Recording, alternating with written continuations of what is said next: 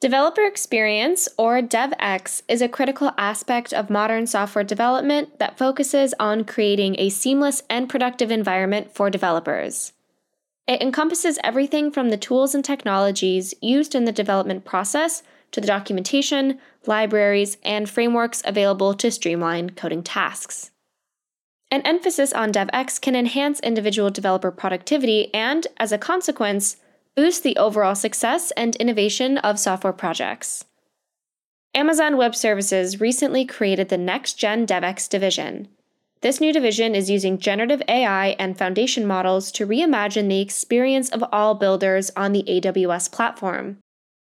Deepak Singh is the Vice President of Next-Gen DevX at AWS, and he joins us in this episode. This episode of Software Engineering Daily is hosted by Jordy Mon Companies. Check the show notes for more information on Jordy's work and where to find him.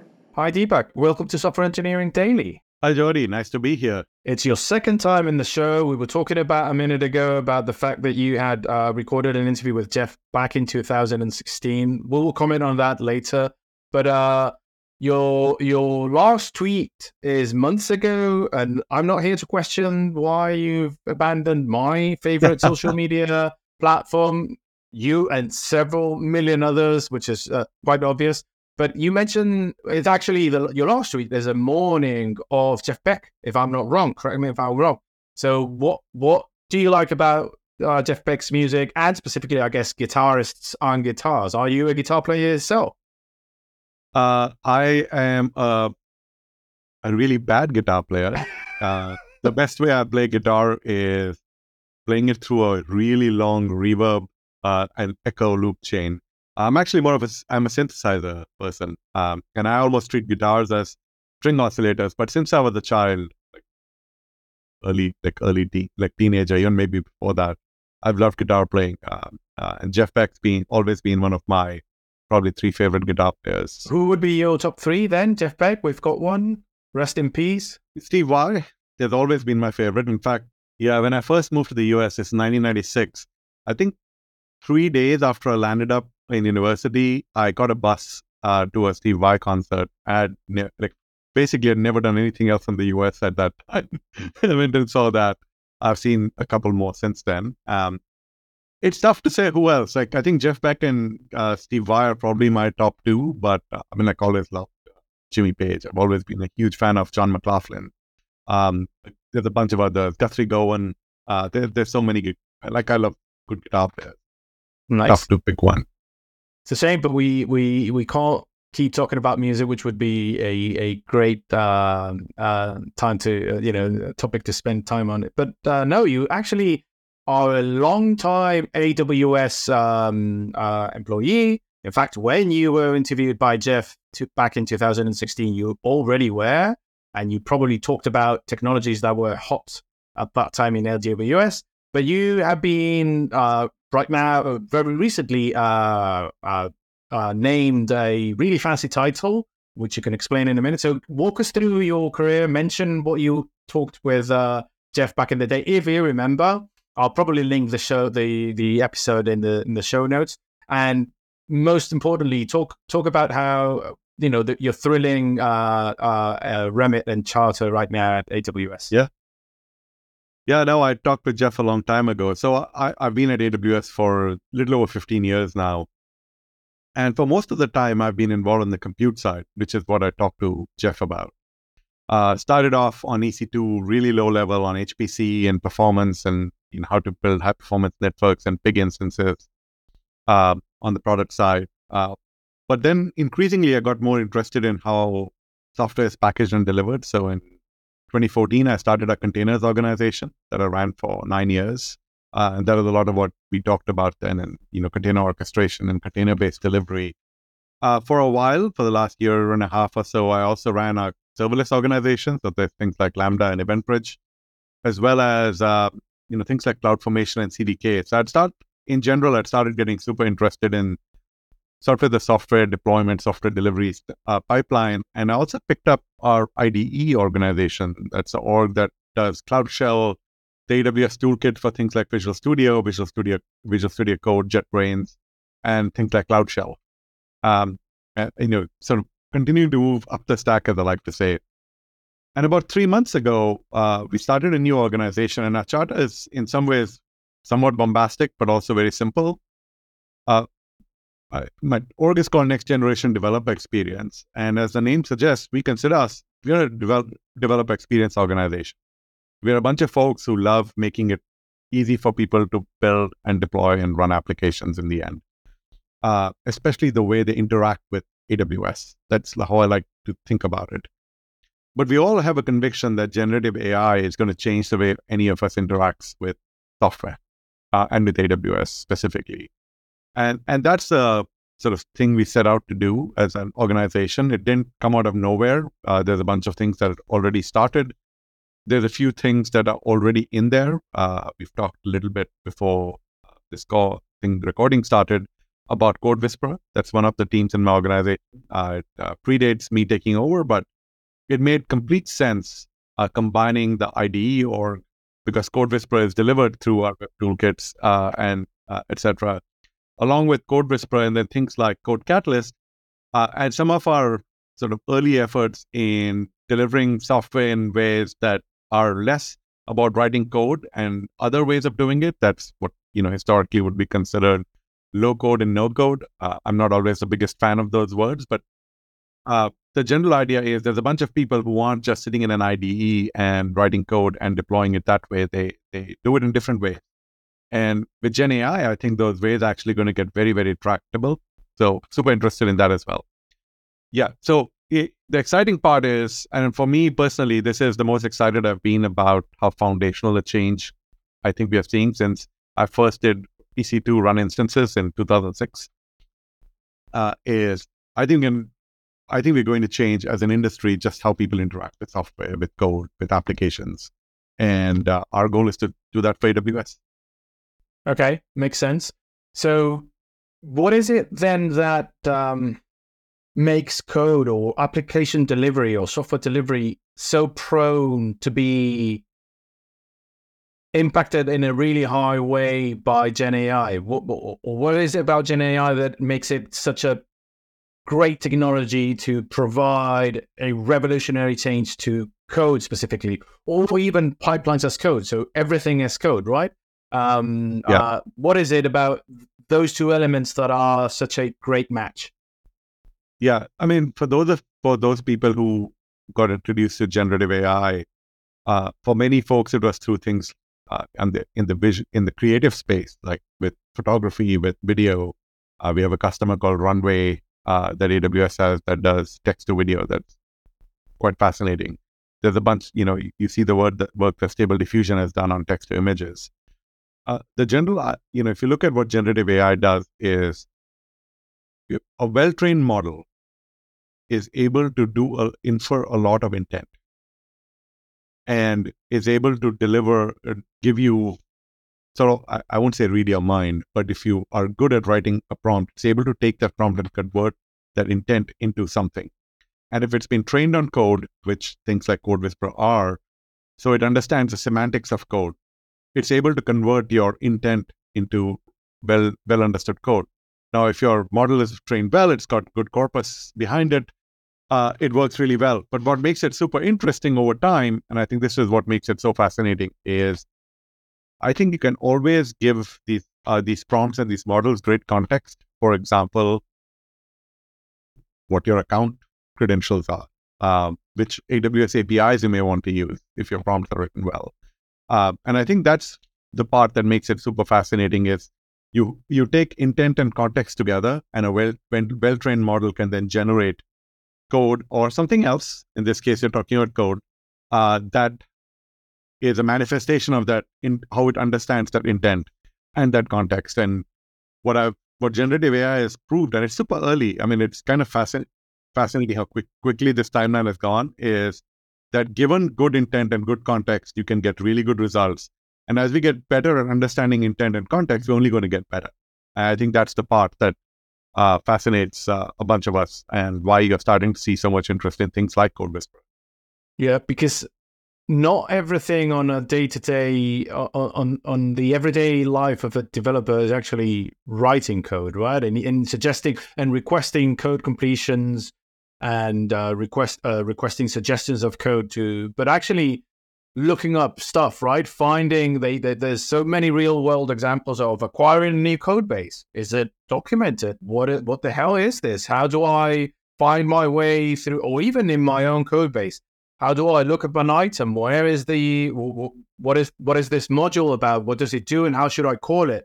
What are the coding guidelines of the company? I'm a newcomer, I'm a newbie, a new hire, and I need to be onboarded into the code base, the company, the best practice, and so forth. So there's a ton of development heavy activities that are to be like revolutionized right now. I mean, code suggestions have been important in IDEs for a while. They are probably going to be getting much better. But yeah, there's a whole range of activities that I think you were hinting at right now. Asking, there's this natural language way of interfacing and reacting to things that is going to be, it's going to enrich so many different activities in the day-to-day life of a developer, right? Absolutely. I mean, we are, as you've probably heard us say, we are 3 kilometers into a marathon or 10K race. So pick your distance. It's early, but you can already see the signs. Whether it's the sort of natural language conversational interfaces that you have, whether it's the fact that, there's 2 or 3 areas where I think generative AI is going to make a significant impact. One of them is just eliminating toil. There's a bunch of things that people don't like doing. And the fact that you can get that done very quickly is going to help you do more. There's the code completion part, which, as you said, has been around in IDEs for a long time. But in general, the IDE code completion was limited to language semantics. And with things like Code Whisperer, which has deep understanding of the AWS API, for example, it's more than that. It can, you can tell it in natural language, hey, I want a method that does X with an S3 bucket. It's not just about getting the syntax right. It's actually about giving it the code block and calling the right, if you're writing Java code, the right libraries from the SDK, etc., to complete that. And this is just the beginning. There's so much more we can do over time around helping people understand what the code is saying. You already mentioned things like learning the code base much faster, and so on. So I think that it's what makes it fascinating is it's already helpful because it is essentially providing you a documentation on the fly without having to actually look at the documentation and become an expert or then look at every method. But at the same time, you can also see where it could go. And so if you combine the two, I think that's where I see a lot of developers getting excited, because in some ways today, yes, it's super helpful, but it's an incremental improvement on what they were doing, especially for more experienced developers. But I think where it really starts making an impact is for people who are less experienced. And the experienced developers can see that if they commit to this now, there's a path that's going to happen really quickly that is going to make a huge impact to them as well. And I think that's where I see all the excitement. Yeah, and I think that is going to release a lot of productivity because, as you say, the amount of oversight, companionship, training, that pair programming that the average junior developer does require currently from senior developers, and will be taken over by a code whisperer, will obviously make the on-ramp, well, not obviously, but it seems that it's going to make the on-ramp, the onboarding much faster of these junior developers. But it's also releasing senior developers, we all know that they are the 10x developers of the company, right, of the project. And it's going to release so much time from them, from not only from onboarding new junior developers, but I'm thinking of code reviews and all the different activities that it's going to let them contribute to the project much more and so forth. So I can only agree with you. Like it's going to be terrific in many areas. Yeah, I mean, I think one of my favorite sites always has been when like, new developers join the company straight out of college. Senior developers will often sit next to them. They'll either pair program with them or explain certain idioms, etc., as they're helping them onboard to the way code is built here. I think what it does is the things that they're now going to talk to them about are going to change to much more high value things.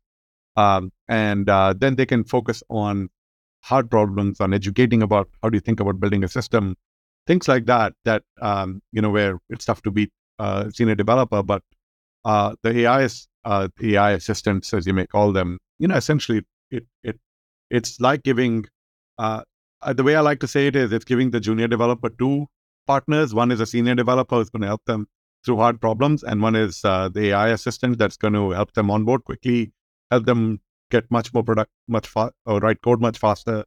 And if you've learned anything from the history of technology, it's like the more junior people, the people who aren't learned in certain idioms, pick up the new ones really quickly and become so much more effective with them. And I think that's going to happen.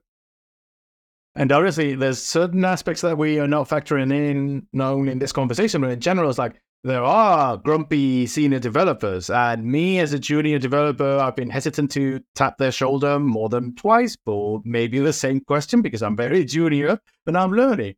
You know what? Code Whisperer does not get upset if you ask him or her or it the same question every time, or slight variations of the same question every time, because it's got infinite patience and a strong compute behind.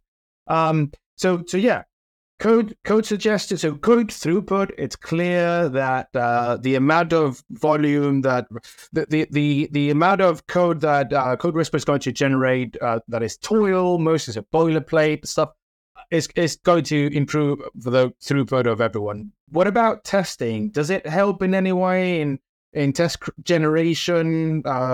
Does it give ideas of test coverage? Does it generate? Yeah. What does it do in the realm of testing?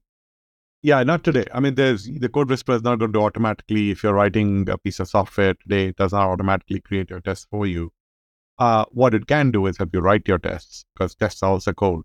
So that part is obviously there. But today, Code Whisperer doesn't here's my code base, go write a bunch of unit tests, because I hate writing unit tests, and now I'll have them. Obviously, as you can imagine, those are the kinds of areas that our customers are talking to us about. Unit test generation, code reviews, everything is sort of the developer lifecycle is pretty much up for grabs for our customers. And I think what they and us are all trying to do together is figure out which are the areas where we can make an impact now, and where there's more work required, both in the underlying science and the underlying methodologies, to make it useful. I think that's the interesting part about this time is we've already established over the last, I would say, year, that coding companions like Code Whisperer are making an impact to helping developers get stuff done. The question now is, how do we take that to the next level? Before I ask you about more the deployment side, which you have already hinted at with the calls to the API in S3 and so forth, but I'd like to elaborate a bit more, because it's probably, you just mentioned it, that the dev side of things is making a lot of progress, and it's heavily prone to be revolutionized. But what about the deployment? But before I ask you that, one thing that I don't want to miss about Code Whisperer that makes me really happy as someone involved in the SPDX project is that it behaves as a very nice and proficient and has a really high standard for the etiquette of the open source, the management of open source licensing. Because, correct me if I'm wrong, and I'd like to elaborate on how it does this, but the code suggestions are tagged in some way with the license of the code base it has been trained on. Could you explain how that works? Right from the beginning of Code Whisperer, when I think from almost the initial press release fact that we wrote, as we do, when we're doing product development inside Amazon, the general idea of making sure that, because we knew our customers would be often at enterprises where they really, really care about where the software comes from. The concern is that if Code Whisperer or any other, but in this case Code Whisperer, is suggesting literal chunks of code from the training dataset, will that make me, the Code Whisperer client, suitable, a target for a legal challenge for misusing the license that the trained dataset is? Okay, that's correct. That's the challenge, right? Yeah, all these companies already, today, When developers bring in packages from left wherever and are putting in code, they already have a lot of effort in which is very manual or in many ways, or various scanning, etc. So a lot of our customers are very aware of this problem. They spend a lot of resources on it. So it was right from the beginning, we knew that this was a problem we needed to address. So what Code Whisperer has, for those who don't know, has a reference tracker. And what the reference tracker does is, as you're writing code, it is able to identify, hey, here's a piece of code that we believe is similar or could be interpreted as being similar to a piece of open source code. You may have picked it up from some repository. So what it does is it'll tell you that and then point to the repository that it thinks it is that open source particular piece of code comes from. Then you can go and evaluate the license, decide if that's a license that your company is allowed to use, if it's okay, all the things that you have to do a lot of work to do to figure out, to even get to that point. It just gives it to you. And it was right from the way we even built our models and trained them. This was part of the goal. So it wasn't something that was added on. I think that's why it works as well as it does. It does. From what I've heard, it really does. And I know that many people that appreciate and want to be a good open source citizen not only approve of it, but endorse it. And there's also another aspect about code security, right? That I'm not sure how it actually works. And I'd love you to explain to us because it does some kind of a scanning. I'm not sure if it scans the training data for known vulnerabilities or the other way around. If Code Whisperer in one of the without any filtering suggests code that may contain any kind of vulnerability, because let's remember, LLMs for code or for anything are not intelligent. They're really good at predicting the next word and they make sense, but they are not definitely human and definitely intelligent in a human way. So it's necessary to put filters but behind the output so that potentially vulnerabilities are filtered out or any other concerns. So could you describe how Code Whisperer actually helps in that sense, and in what way does it do it? Yeah, so it doesn't take one approach. Like for good security, you need multiple approaches. So for example, you can scan for the top OWASP top 10 sort of vulnerabilities. That's one example. You have script library best practices that it's trained on. It understands those. It's been trained on internal AWS security best practices and things like, if you're using AWS APIs, it kind of knows what we would recommend and not recommend, like from a security perspective, like opening up your buckets to the whole world, as is a classic example. So there's some things that are part of its training and rules, some things you scan, and then you can suggest remediations to those code vulnerabilities. And I think this comes from, we've had a product for a while called Code Guru, which is not generative AI historically. It's an AI rules-based system that looks at code and scans code and tells you how to improve your code to be secure. Some of those practices is what made it into Code Whisperer, but more recently, as part of this new org, we actually combined the Code Whisperer and Code Guru teams into a single team. And the idea is pretty simple. Like in the end, the quality of your code is very important, and quality includes security. So right now we are doing some somewhat simple stuff, you could argue, where we are taking a bunch of well-tried and tested. Hey, look at, here are some well-known vulnerabilities. Are these showing up? Here's how you would never open up an S3 bucket. We can train those, or you can add rules on. Now, if you combine it with something like Code Guru, which you can apply to Code Whisperer code anyway, but if you make it just part of the, I think there's some very interesting ideas that we have there. So we've put the two teams together so they can start thinking together about how to make code generation and continue to keep it secure. So how does the deployment side work in Code Whisperer? Is there I guess there are three types of way of interacting with AI assistants, AI companions, whatever we want to call them, which would be, requesting a code suggestion via comment, right? Which would be the most traditional way, maybe an instruction. And finally, a natural language, a plain English, in this case, plain language interface in which we treat the thing as a human that understands our language.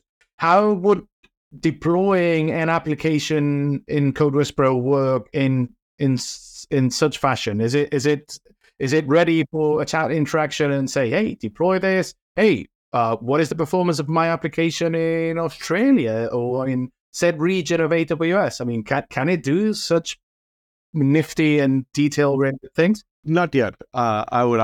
There's a bunch of interest. Again, this is an area where there's one of those areas where all I will say is watch this space. But what CodeWhisperer is kind of in the middle of what you said, which is it does the way you add code in CodeWhisperer is either by typing or adding in a comment, but the comment can be written in natural language, and it converts that into code. So I think that's the interesting part. Once the code is checked in, then of course your standard deployment practices come in. But I think we are trying a few other interesting ideas around this. So if you've ever been to the Lambda console, it has an embedded editor. We have sort of a new version of that embedded editor that we've started releasing. You can find it in the ECS console right now, maybe in a few others. I remember when ECS adopted it, because I was running ECS at the time. But the fun part of this embedded cloud editor that's going to be is in the AWS console, and it's up to the service teams to pull it in. But you'll see it in many, many places in the console where it makes sense, is that it has CodeWhisperer built into it. So I'm in the Lambda console, and I want to write my own Lambda function because you have an editor right there. CodeWhisperer can write the whole function for you. And then you can deploy the Lambda function right there. So that's an example of where it does make that process a lot easier. And the reason we did Cloud Editor the way we've done it is we decided to the idea was, hey, we're just going to make this in some ways a simple editor, the syntax highlighting, etc., but make it an embeddable widget in any AWS console, and it has CodeWhisperer built in. So if you have access to CodeWhisperer, it'll actually start completing your code for you. And Lambda is a great one because you're writing snippets of code, you're writing functions, and you're just deploying them right there. And it works really, really well for that use case. And I can only see CodeWhisperer being excelling at GitOps-like declarative models, right? In which your system, and this is something that some of your products actually support, I know for a fact. If your whole system is using Kubernetes, for example, and it's described in a declarative way in code in a Git repo or in any kind of repo, then interacting with the whole system through CodeWhisperer must be actually something kind of easy, right? I don't know if it's easy yet. I think the part that we are all still figuring out, I mean, it works. It works quite well. It does make it easier. I think it actually today works easier in a serverless world where you don't even have to think about anything. You just sort of just do it inline.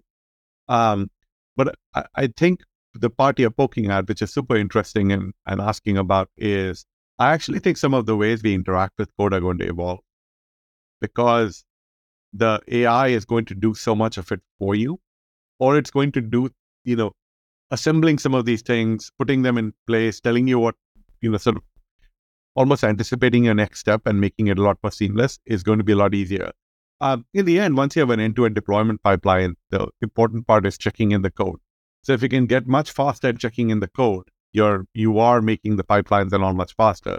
Now, some of the things we talked about earlier on testing and reviews, etc., come in, as those also get incorporated, you're again finding the next place to make that automation that much better.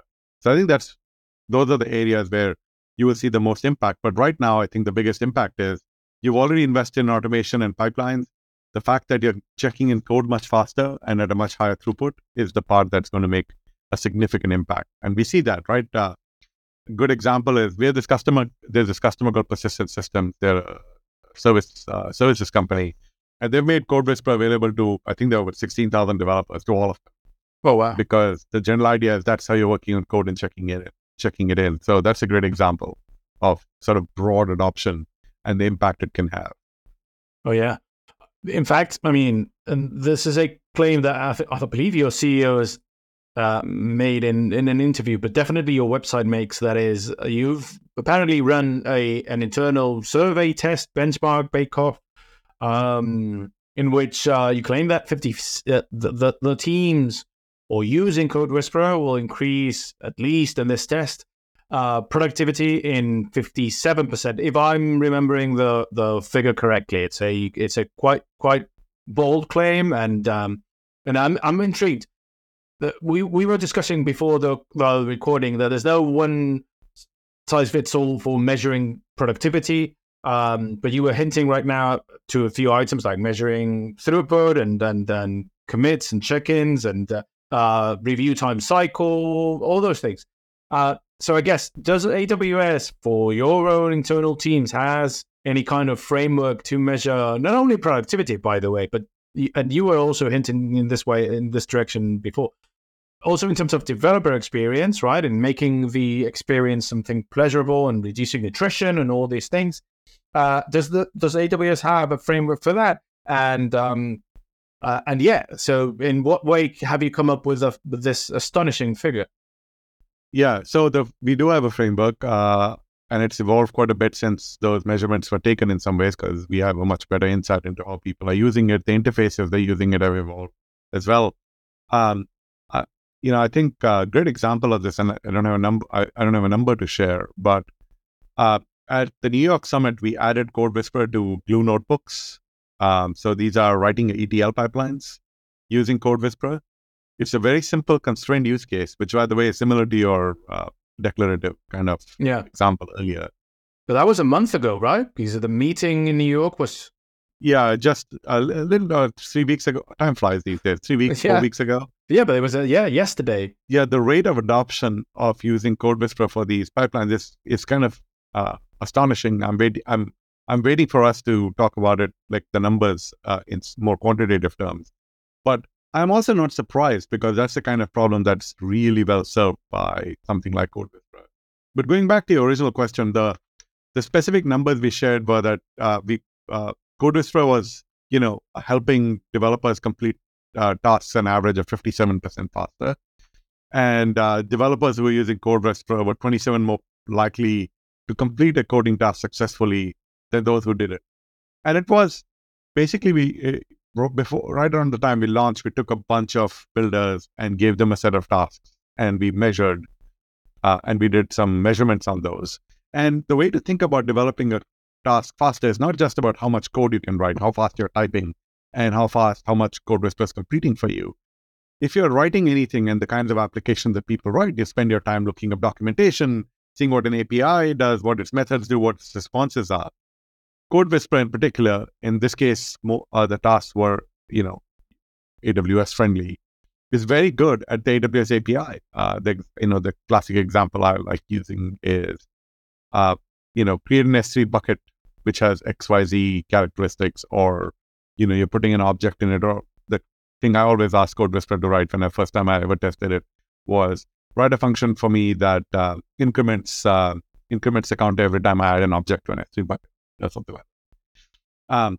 Things like that get much easier, and you don't have to look up any documentation, and the time adds up, and so that's where you get these task average. It's not just the time on keyboard; it's wall time, right? And wall time includes things like looking at documentation, and coding companions make that process much more clean and much faster. You're also less likely to get frustrated and leave, which is sort of what the other metric does. Exactly. More delightful. Yeah. I can't find the documentation I'm looking for. I can't figure it out here. It tells you. Yeah, because I can see that in the current era in which interest rates are really high, justifying budget and OPEX increases for your team, for your business unit is way tougher than it was 2 years ago. So, and at the same time, the goals of the company, especially in our sector in software, are incredibly demanding. Those have not gone down. Yeah, they were already high. That puts a lot of pressure on developers, right? And attrition is a concern, right? And the developers make good money. I think it's in general a good, well-paid function. But yeah, attrition has grown, and making software delivery, the software engineering, the software experience much less frustrated and even delightful, and discovering new things about it is the most positive thing about Gen AI for software delivery, I think, for app delivery, don't you think? Yeah, and I look, in the end with Gen AI, making things delightful is one of the core goals. Making organizations more productive is, of course, the end goal we all have as AWS. Or, we want you to be much more productive we've always liked to make our customers more agile. Like, this is the reason why people started using EC2 back in the day and started using the cloud, was agility more than anything else. And the definition and our expectations of agility are only going to change over time. We are where we are. We've done a lot. And now we have this new, that's why it excites me so much, is I think you can get that step change in agility and delight in ways that, we were, I like I ran containers for a long time, but I also like making fun of the container world, which is, I think we added a lot of complexity into the process and made it less delightful, even though we were being able to accomplish a lot more because of the automation that you could build. But I think it did add a lot of, I won't call it pain, but a lot more overhead to getting things done. And now we have this Gen AI thing, which is already shown, like, sort of in its infancy, how much fun it can be, but also how much it can make your life easier. And that's, and sort of getting that flywheel rolling and seeing, which is where we are right now. Our customers are telling us what they want next. So we are cranking on that flywheel, and you'll start seeing, it's some of the work that's come out in the space in general, things like Bedrock agents, Code Whisperer, and the enhancements that you've seen there are sort of the early signs of how that flywheel is starting to move. But if in the end, our goal is very simple. We want you to do a lot more than you're doing today, without having to invest in necessarily, oodles of. Look, it takes work to get that much more effective, and generative AI makes you very effective and makes your best people more effective as well, because they're spending their time on the highest value things. And I think that's the part that gets us all super excited. Yeah, it's going to reduce cognitive load. It's already done it. Complexity, and for cloud native, which I think is more complex, like you just said, but also the way to go. I mean, depends if you're running a system that only requires absolute throughput, then keep it in a mainframe if you wish and isolate it, and that's okay. But if you're a customer driven organization that needs to move fast in a highly competitive world, you most likely would like to have a systems oriented microservices or architecture that is cloud native in a way. But in that sense, like Code Whisperer and others, is just making it more delightful. I guess. What are what should we? You've already just mentioned a few products, but yeah, what should we expect from AWS in this sense? So you've described the present now. It's limited, exciting, being iterated with your clients as you just described, a few of them quite fast as of now. But what in the near future is, I mean, no scoops, no announcement, but in general, what should we expect from AWS in this specific area? Yeah, I'll go back a little bit and give you sort of a slightly broader picture, because I think it helps. In general, we look at AI in sort of layers of the stack, as it were, and generative AI in particular. Your lowest layer is things like inferentia and Trainium, the silicon, because being able to do a lot of training and a lot of inference at a lower cost, at more efficiently, is going to be actually really, really important. The hardest part about LLMs in general is that it takes a lot of resources to get them trained. It takes a lot of resources to do inference. So there's a lot that we are doing to optimize the lowest layer of the stack. AWS is really good at it.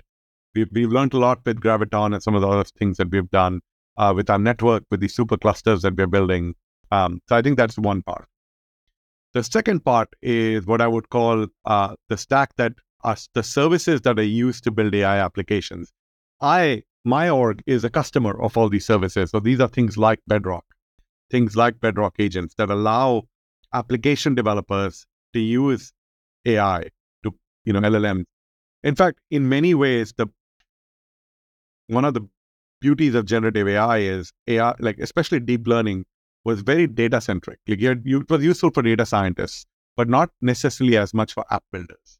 And generative AI is, sure, data is always critical, and it allows you to do more with your data.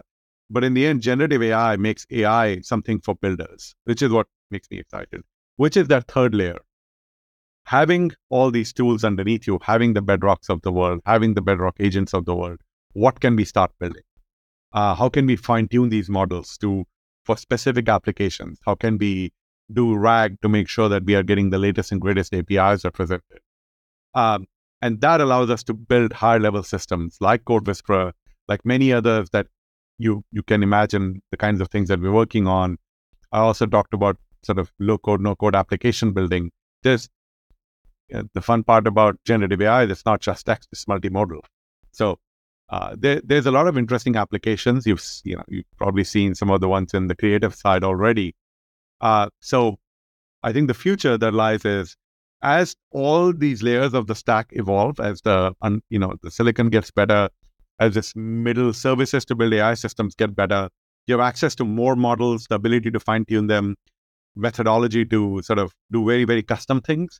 Then you can start giving more value on top. And a lot of our efforts are around what have we learned with Code Whisperer around what people want to do with code, the feedback we're getting.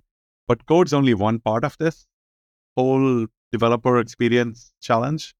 For example, we also brought in the Code Catalyst team and the Amplify team into this organization. We have lots of ideas around how to enable end-to-end delivery and web application development. So I think that's making the most of, I was thinking right now, the only thing that maybe Code Whisperer or any other code AI assistant for software delivery is not well designed for is helping with prompt generation. I mean, are they able to tell you, you're asking me something the wrong way? This is the way you should be structuring your, or maybe you have a code companion for prompt generation, and a separate that helps you with the prompt generation, and then Code Whisperer receives the input and generates the output. I'm not sure. I could be completely wrong. Yeah, this is personal opinion that I'm going to say now, which is, I think there's a lot of people who ask me the question, are software engineers, is prompt engineering a new discipline? And I will say the answer is no. I think it is a discipline that software engineers will become good at, because it's just another tool in their toolkit, is how to write prompts, and they will teach themselves. I've seen the teams in my organization, the engineers we have, become really, really good at prompt engineering. I'll also add that I think in the end, for the average developer, it may not matter, because if you're really good at if you're able to express yourself in natural language, the systems, this middle tiers, will be able to translate that into prompts and convert that into meaningful things. And sure, there'll be a small class of people who want to go in and edit prompts and be prompt ninjas.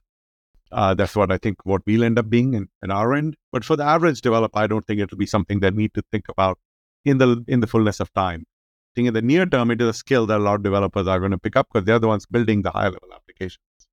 But if you're working a little higher up the stack, you're probably talking in natural language, you're probably clicking and dragging, and the prompts are underneath.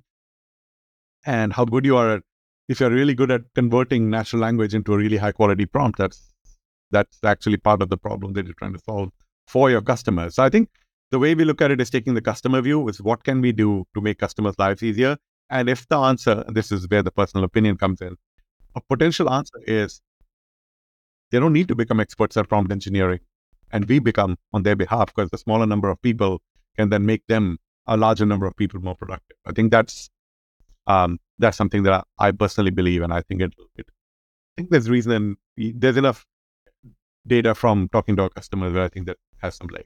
Well, Deepak, that has been really interesting. I can only assume that if reInvent later this year and the end of this year, somewhere around, it's always in December, correct? Right? It's always the week after Thanksgiving. Exactly. I'm not American. I always forget that that's a cornerstone of American life cycle in general, and food, as far as I understand it. Exactly. That's a good way of thinking. I need to have a good Thanksgiving menu once in my life, and I will never forget when it happens and what it's all about, because food anchors everything in one's memory better than any other thing. Maybe love is the only other thing that sticks with more strength to our memories. So I'll presume there's going to be a lot from your team in that event, and maybe trickling out before and after. So I can only just be quite excited about hearing about those things in a few months. And yeah, other than that, I would like to thank you for your time here and wish you the best, because as you said, you're in a very critical point in time in a good way, and I think AWS is definitely well placed for many reasons that you explained to deliver a solid developer experience, actually, in general. Yeah, no, it's super exciting. I said, watch this space. Andy has said that almost every team at Amazon is doing something with generative AI. There's a ton going on. I haven't been this excited in years, and I tend to get excited about tech in general. So it's a great time to be around such a foundational game changing tech. And what makes me excited is getting into the hands of all our customers, and in the coming weeks and months, you'll see a ton. I'd love to get feedback from them. And thank you for your time. I enjoyed this too. My pleasure. Looking forward to those. Take care. Ciao.